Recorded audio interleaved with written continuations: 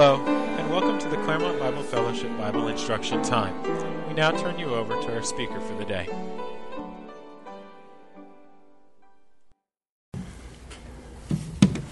Good evening, everybody. We were gone. We missed a Wednesday and a Sunday, and we missed you all. So it's good to be back.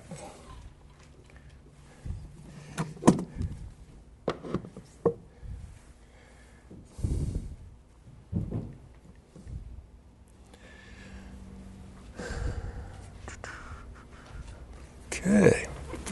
All right, tonight we want to get back to our study in Proverbs, and if you will recall, the last couple of verses we covered in the chapter there in Proverbs 3, 1 through 12, which we're trying to go through, but I must say I don't think we're going to quite make it all the way through, at least not the way I would like to. But I want to just remind you real quick of the last two verses we covered, which were verses 7 and 8, Proverbs 3, 7 and 8, which say, "Do not be wise in your own eyes. Fear the Lord and turn away from evil. It will be," when you do that, "it will be healing to your body and refreshment to your bones." What an amazing truth when you refrain from being wise in your own eyes, and you trust the Lord completely, and you truly fear the Lord. The writer says, Solomon says, it will be healing to your body and refreshment to your bones. And we talked about the fact that that's really the gospel, isn't it? The transforming power of the gospel. And how even though we don't, and the Lord doesn't even promise physical healing to everyone, necessarily. That's his sovereign choice. But it is amazing how people are healed physically, mentally, emotionally, and spiritually when they get saved, right? We understand that to be the truth of the gospel. And that's up to the Lord as to how he does it. And we saw those wonderful miracles. We see those wonderful miracles in the New Testament as the Lord Jesus went about doing good and healing people and in many different ways. But we want to move on, and we want to look at verses 9 and 10 tonight and kind of finish up, we'll just get as far as we can. That's all I can promise you, right? We'll get as far as we can in the time we have. And we want to look at this next command, the next command or the next do, and that has to do with giving. Honor God by giving from your wealth and possessions. That's what the writer talks about. Honor God by giving from your wealth and possessions. Verses 9 and 10 say, "Honor the Lord from your wealth and from the first of all your produce. So your barns will be filled with plenty and your vats will overflow with new wine." Notice that wisdom here teaches us about man's number one priority. Man's number one priority is to honor God. And when I think about that, I was thinking about how men honor men. Men honor men in so many different ways. You've got the Academy Awards. They do it with awards often. Academy Awards. You've got the Emmys, the Grammys, the Pulitzer Prizes, all those different types of awards. You've got the various halls of fame, including the Rock and Roll Hall of Fame, which we keep praying for a couple in Ohio where she worked there for almost 20 years at the Rock and Roll Hall of Fame. And you've got the Country and Western Music Hall of Fame and baseball and football and all the sports and music and everything, different kinds of halls of fame. Again, men, how do they honor men? They give to them things. They'll honor them by giving them money, by giving them awards, by giving them accolades, the Medal of Freedom, all kinds of things that they give. Watches, gold watches, cars. They give men all kinds of things to honor them. Well, we are to honor the Lord, and that's the number one priority of man. You know the old Westminster Catechism. Excuse me. What is the chief end of man? It is to glorify God and to enjoy Him forever. To glorify God, to honor God. And as Revelation 4 and following tells us, our Lord and our God is worthy to receive glory and honor and power and thanks or praise. But the question is, how do we do that in a practical way or practical ways? How do we do that? How do we show that? How do we honor God? Well, Solomon, the wisest man to ever walk the earth, except for the Lord Jesus Himself, he tells us that we are to honor Him first by giving a portion of our wealth or produce to Him. And that's verse 9 or verse 9a if you want to look at it that way. And this is obviously, I believe, talking about worship.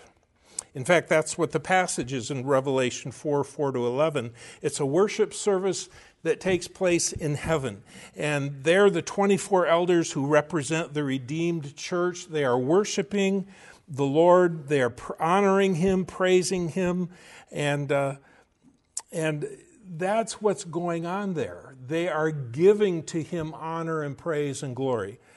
And maybe you've heard that worship involves 3 books. You ever hear that? 3 books. It involves God's book, the Bible. It includes the hymn book, and it includes the pocketbook. Oh, that's an old term, isn't it? That's a really old term. The checkbook. I'll say the checkbook. How about the checkbook? Those 3 books are involved in worship, if you will.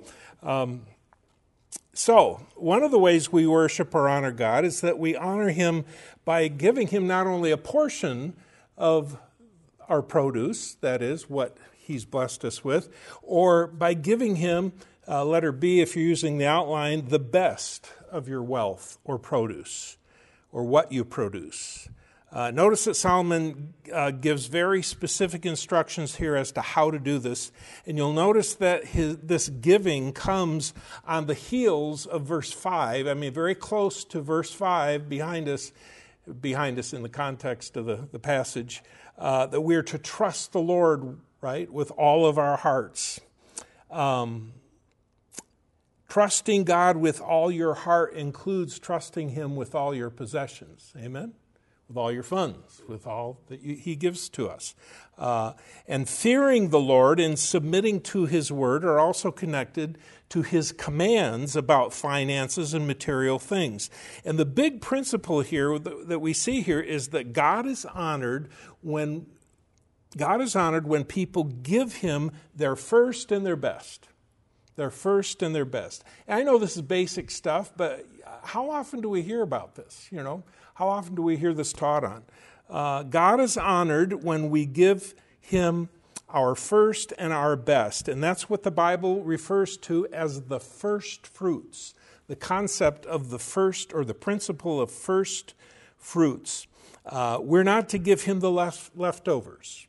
We're not to give Him less than the best, and neither are we to give Him after the bills are paid and all of our needs have been met, right? These are just basic principles in Scripture. We're to give Him the first fruits, the very best, right off the top. There's the old joke, we've all heard it, about people sending missionaries worn-out clothes and slightly used tea bags. How can you have a slightly used tea bag? It's either used or it's not, I would say. So we understand that. Now, that might sound funny to us, but it's not funny to the Lord. Certainly not funny to the missionaries if they happen to be on the receiving end of that kind of stuff. So it's important that we understand to give Him the leftovers or less than the best, that does not honor Him, does not honor His name. Now, this command or principle regarding the first fruits, it appears early in Israel's history, in the law, and throughout Exodus, Numbers, Leviticus, Deuteronomy, God's people are commanded to give the first, to give to Him the first of all their crops, their livestock, their produce, whatever else God has blessed them with. In other words, they were to give from off the top the cream of the crop. And I think we've got some scriptures up there if you want to jot them down. Those are some references in the Old Testament about the first fruits. But here's a question. What are some of the lessons that the principle of first fruits teaches us, or what can we learn? What lessons can we learn from this principle of first fruits? Let me just give you 4 very simple ones, if I could. One is giving in this way revealed their gratitude. When I'm thinking back to the Israelites, their gratitude to the Lord for his many blessings. And it certainly can do that and work that way for us also. It's only natural when one is grateful for a gift to want to reciprocate and give back to the giver and to give thanks, right? It's only natural to be grateful. And we understand that. We understand that it's a point of etiquette, in a sense, to be thankful and to give thanks, but especially when it comes to the Lord. This revealed their gratitude to the Lord for all that he had blessed them with. 2, giving this way allowed them to acknowledge that God was the source, that God was the source of the good things they possessed. They knew it came from him, and they were grateful for that, and we certainly know that. And number 3, the first fruits represented the entire harvest, the entire thing. It was a token, in a sense, of the big picture of the whole. It represented the entire harvest in the fact that it all belonged to God. He was the owner, and we should always keep that in mind. Today, everything we possess has come to us as a gift from him, and it belongs to him. I've had people I've known in the past say, "Why are you so fussy about keeping your house up or taking good care of your car or whatever it might be?" Well, I like to have it look nice, but the main reason is I don't own it. I don't own it. If one of you lended your house to me, say, "Hey, live in my house for 6 months. We're going somewhere." I don't know where you're going, but anyhow, if you did that, I would want to be very careful to take good care of your house while I was living in it, right? Whatever we have, he owns. We're just stewards, as you know, and we're to be faithful stewards. And so it really, that's an important point, that he is the owner. He is the owner. He owns all that we have. And then a 4th lesson, it was a vivid reminder of that great event where God redeemed Israel, delivered Israel from Egypt, from bondage in Egypt. And I'll let you study it on your own, and you probably have before, but Leviticus 23, you can look at that for more, because that really gives the context as to the first fruits and the connection to the Passover and to the different feasts and all of that. So those are just some lessons I think we can learn. But all of that, all that they had was because the Lord had saved them out of Egypt. He had delivered them from Egypt. And we know that such deliverance is a type of what? A type of us being delivered from sin, right? It's really a picture, a symbol of that. And we know that such deliverance is a type of being delivered from slavery to sin. And similarly, all that we have is because our Lord has delivered us and saved us out of sin and delivered us from bondage to sin. Whatever riches and blessings we possess now, they are, be they spiritual or material, they are due to our salvation in Christ. And it's just another reason to remember, give to him the first fruits, always be grateful for all that he's given us. As you study Paul's discussion on giving in 2 Corinthians 8 and 9, usually those are the 2 big passages you hear when somebody's preaching on giving, 2 Corinthians 8 and 9, you find that this is the ultimate reason that we give our best to him. The ultimate reason is because he gave his best for us, namely his Son, the Lord Jesus. That's why we give our best for him, to him.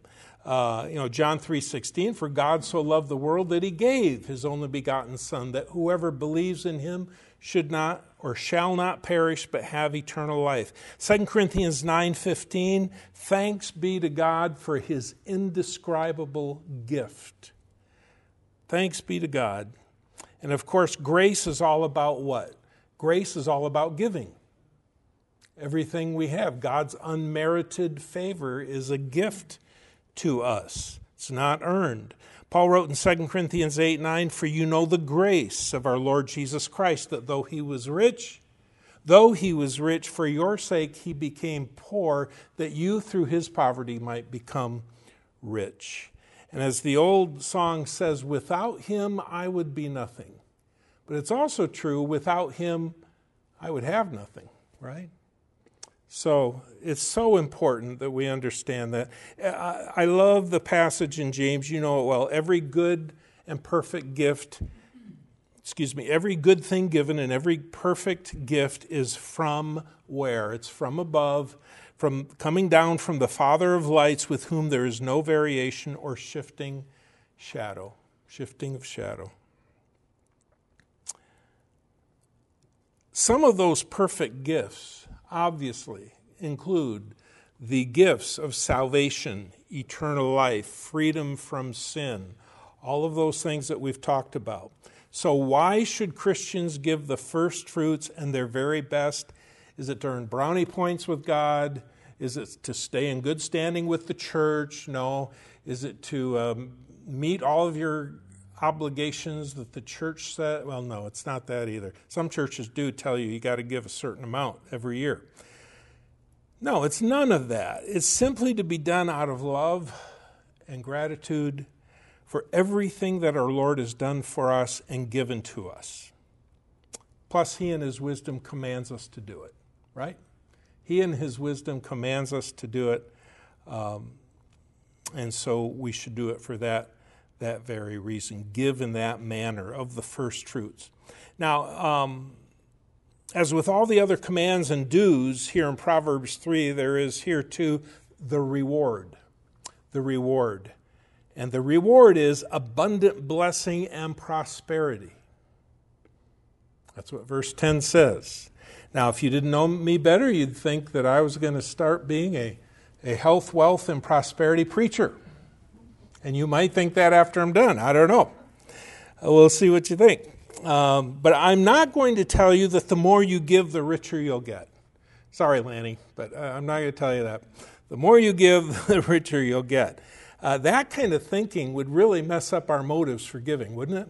Distort our thinking, distort our motives for giving. It really would. But I am going to tell you exactly what the Bible says, not only here but in a few other places. Verses 9 and 10 do say, honor the Lord, I'll read it again, honor the Lord from your wealth and from the first of all your produce, so your barns will be filled with plenty and your vats will overflow with new wine. I mean, that sounds like a perfect verse for a prosperity preacher to use, you know, in terms of some of these guys we see on TV. Well, here we have a promise, I believe, a promise for obeying a command and a principle. When we give to God our best, he will give more to us. Now, he does not, and here's where you got to be careful, he does not specifically, or let me say it this way, he does not specify exactly what he will give to us. It could be blessings. It could be joy. It could be eternal rewards. It could be success. It could be prosperity or other things. Solomon speaks of barns being filled with plenty and vats overflowing with new wine. And these, I believe, they're two metaphors, they're two figures of speech. They're meant to communicate that God will bless us in some way and do only what God can do. If you're a farmer, and boy, you're faithful, and faithful in giving to the Lord, and you honor him from the first of your produce, you don't know for sure how God is going to bless you. But only God can make the seed grow. And only God can bless your vineyards and produce lots of grapes there, whatever it is you are producing. Only God can do that. And the point is that the blessing of God is experienced when one walks in this wisdom and fears the Lord and obeys his commands. That's what Solomon is trying to get across to his son. Those who fear him and live by his wise principles, they do prosper And that is biblical. That is true. They do prosper compared to the unsaved and those who do not fear the Lord and those who do not obey him or follow his wisdom. It really is true. And I realize that this does not mean that just because you are God-fearing that you're going to avoid troubles or avoid trials in life or that you'll be wealthy necessarily. It doesn't mean that. Because remember, we still live in a what? In a very sinful, fallen world, right? And we still have sin ourselves. And so we still have problems in life. So it doesn't mean that you're going to necessarily become this rich man like so many of the televangelists try and tell people that's going to happen. However, God does bless those who fear him, who obey him, who follow his word compared to those who don't. You know, just some examples, practical stuff. If you spend your money on foolish things, on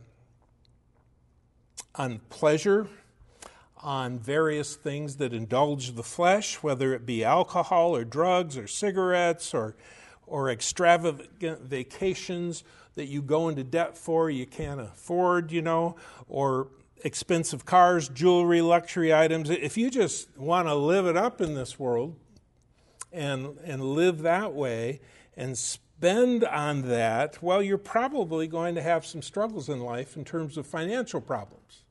And then with the financial problems comes stress, and with the stress comes health problems, and all kinds of things can happen, right? Like a domino effect. The point of verses 9 and 10 is that when we give to God first, he will meet our needs and he will take care of us. And I believe he will bless us. And this is Matthew 6:33. Seek first, underline, the kingdom of God, and all these things will be added unto you. And what are all these things? What did Jesus talk about in that passage? He talked about food and drink and clothing and housing, the things we need, right, to live in this world. Let's look at another very interesting passage, if we could, that I think illustrates this. Joshua chapter 1. I'm sure you know it well. In Joshua 1, Yahweh is instructing Joshua, the new captain who is succeeding Moses as the leader of Israel. He will lead Israel into the promised land. And I'm going to read Joshua 1 to 9. Joshua 1, 1 to 9. Now it came about after the death of Moses, the servant of the Lord, that the Lord spoke to Joshua, the son of Nun, Moses' servant, saying, Moses, my servant, is dead. Now therefore cross this Jordan, you and all this people, to the land which I am giving to them, the sons of Israel.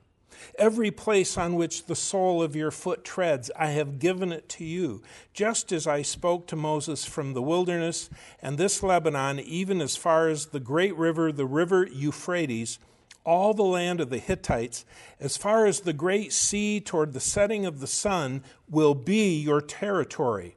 No man will be able to stand before you all the days of your life. Just as I have been with Moses, I will be with you. I will not fail you or forsake you. Be strong and courageous, for you shall give this people possession of the land, which I swore to their fathers to give them. Only be strong and very courageous. Be careful to do according to all the law which Moses my servant commanded you. Do not turn from it to the right or to the left, so that you may have success wherever you go. This book of the law shall not depart from your mouth, but you shall meditate on it day and night, so that you may be careful to do according to all that is written in it, for then you will make your way prosperous, and then you will have success. Have I not commanded you? Be strong and courageous. Do not tremble or be dismayed, for the Lord your God is with you wherever you go. Wow, what a powerful passage that is. The simple point here is that God is telling Joshua that if he and Israel would obey his word, they would be blessed with prosperity and success. That's what he told them. Now, that does not necessarily mean, in terms of application, that does not necessarily mean dollars, riches, and wealth. In fact, the context here was what? He was referring to the victories that they would have as they took the land, as they conquered the land. So we need to keep that in mind, because prosperity and success can really take on many forms. Again, victories for Israel. I believe it can take on the form of victories for us in life, and we can apply it. We can apply it that way. Notice here that the Lord, both in Proverbs 3 and Joshua 1, when he promises a positive return for your giving, for your investing, if you will, and for your obedience, he does not say when it will come. Could be future, could be eternal, could be in heaven. He does not say when it will come, how much it will be, or what form it will take. And those are the things you don't hear the evangelists on TV say, right? You're going to be rich, or whatever. You're going to get 100-fold in terms of, and we're going to talk about that here in just a sec, the 100-fold idea. In fact, it's in Matthew chapter 19. Another example of prosperity and success is in this passage. Peter said to the Lord Jesus, Peter said to him, "Behold, we have left everything and followed you. What will there be for us?" Aren't we noble? We've left everything and followed you. Lord, what's going to be for us? Peter and the other disciples had given up a lot. It's true. In terms of following the Lord, some of them had given up their fishing business. Matthew had given up his very lucrative H&R tax service or whatever. Matthew's H&R Block tax service. He gave that up. And so they're really wondering what's going to happen here. They're really essentially wondering, what will we get in the kingdom for giving so much to follow you, Lord? And they ask questions like that. We would never ask a question like that, would we? Might think it, but we wouldn't ask it. Well, what did Jesus say? "Truly I say to you, that you who have followed me in the regeneration, when the Son of Man will sit on his glorious throne, you also shall sit upon 12 thrones, judging the 12 tribes of Israel." Well, there's some positions of power and authority, right? "And everyone who has left houses or brothers or sisters or father or mother or children or farms for my name's sake will receive many times as much," and the King James, I think, says 100-fold, "and will inherit eternal life. But many who are first will be last, and the last first." In other words, those who give up their homes and family, relationships, property, businesses, whatever it might be, for the sake of the Lord Jesus, they end up receiving 100-fold, 100 times as much. Now, I think that was meant to be a figure of speech to communicate something. It wasn't necessarily strictly math, but it means you receive far more than you give up. Would you agree to that? When you follow the Lord Jesus Christ, you receive far more than you give up. In receiving Christ, think about it. These are just some simple examples. You receive eternal life.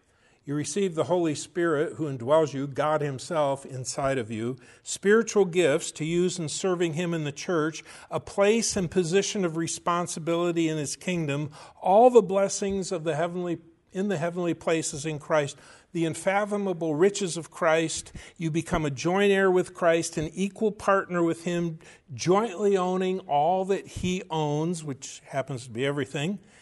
You receive a lot when you give your life to follow the Lord Jesus Christ. And so often Christianity is portrayed as, you've got to become a monk and you got to deny everything and go live in a monastery somewhere and whatever, It's just not the case. You receive much more. And we can never what? We can never outgive the Lord. We never can. Never could. Practically, let's look at it this way. When it comes to leaving, giving up things, leaving homes and lands and farms and fathers and mothers and brothers and sisters, when you get saved, you join a forever family. And you become a part of the forever family of God where you have access to all of those, right? Throughout the state of Florida? No. Throughout the entire world, you have access to all of those. For example, I can go almost anywhere in the world, and so could you if you chose to. If you want to fly somewhere. I can go almost anywhere in the world and find brothers and sisters in Christ who, if need be, will house me, feed me, treat me like I'm a close relative. There's the brothers and sisters, right? I mean, we receive so much when we follow the Lord. And in terms of houses and farms and lands, they are willing to share those with me as well.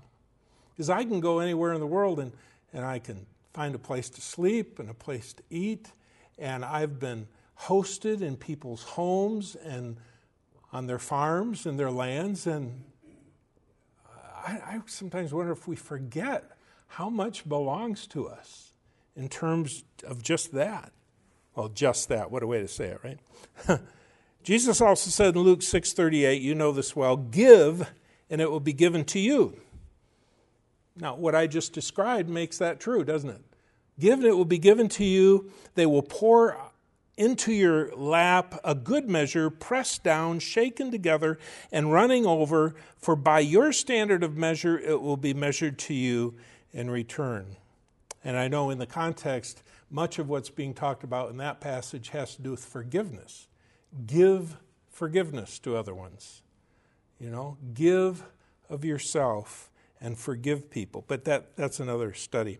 As has often been said, God is no man's debtor, meaning God never owes man anything, but he gives him everything. At least those who believe in him, he does. What a wonderful truth. He is a gracious and giving and generous God. Proverbs 22:9 says, he who is generous will be blessed. Just straightforward promise. He who is generous will be blessed, for he gives some of his food to the poor. And finally, as to this point of giving and receiving and being blessed, think of what Paul said in Philippians 4:18 and 19 in the context of commending the Philippians for their generous giving to him, supporting him in ministry and others. But he said, but I have received everything in full and have an abundance. I am amply supplied, having received from Epaphroditus what you have sent, a fragrant aroma, an acceptable sacrifice, well-pleasing to God. And my God will supply all your needs according to his riches and glory in Christ Jesus. That really sums it up, I think. Now, the Apostle Paul was obviously not a health, wealth, and prosperity preacher, was he, when he promised them that? But he was promising them that according to the Word of God and according to the authority he had as an apostle and a representative of the Lord Jesus.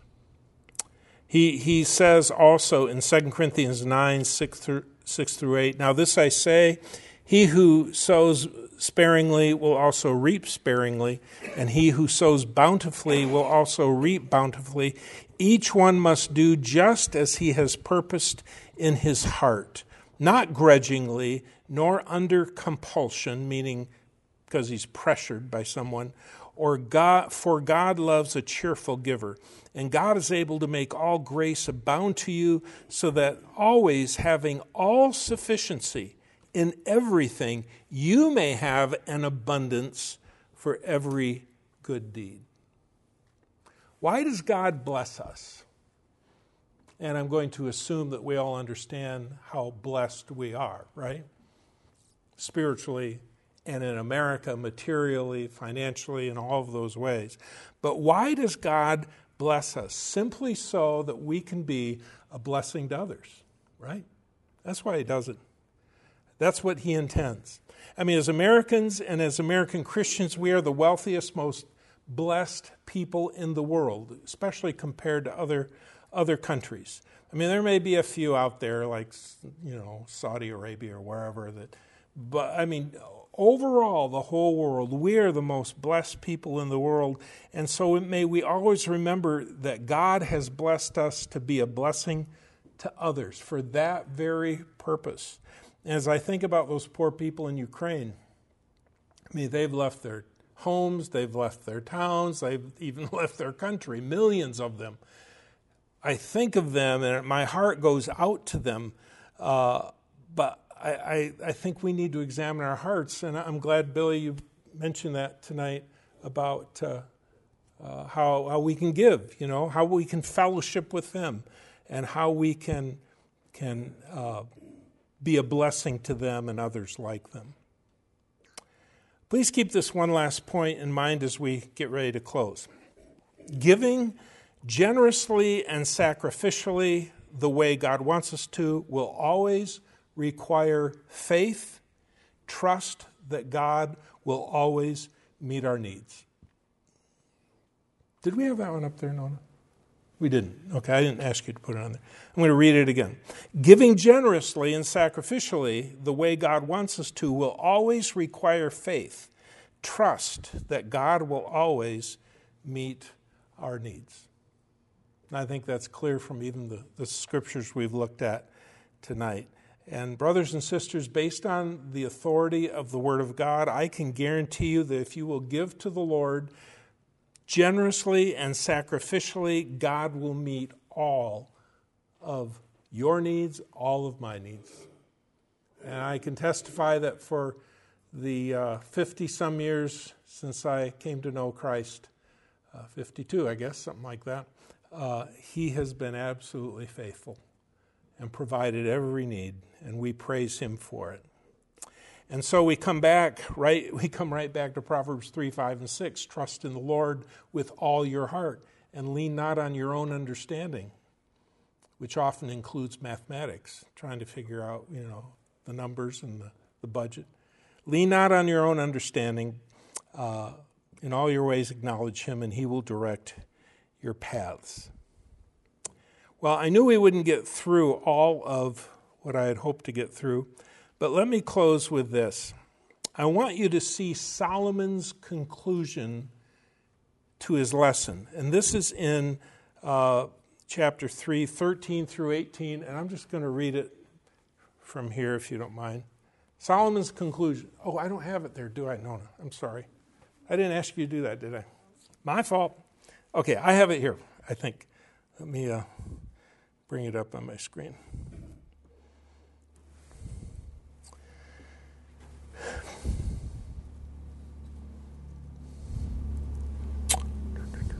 I will have it in one moment. Proverbs 3, 13 to 18.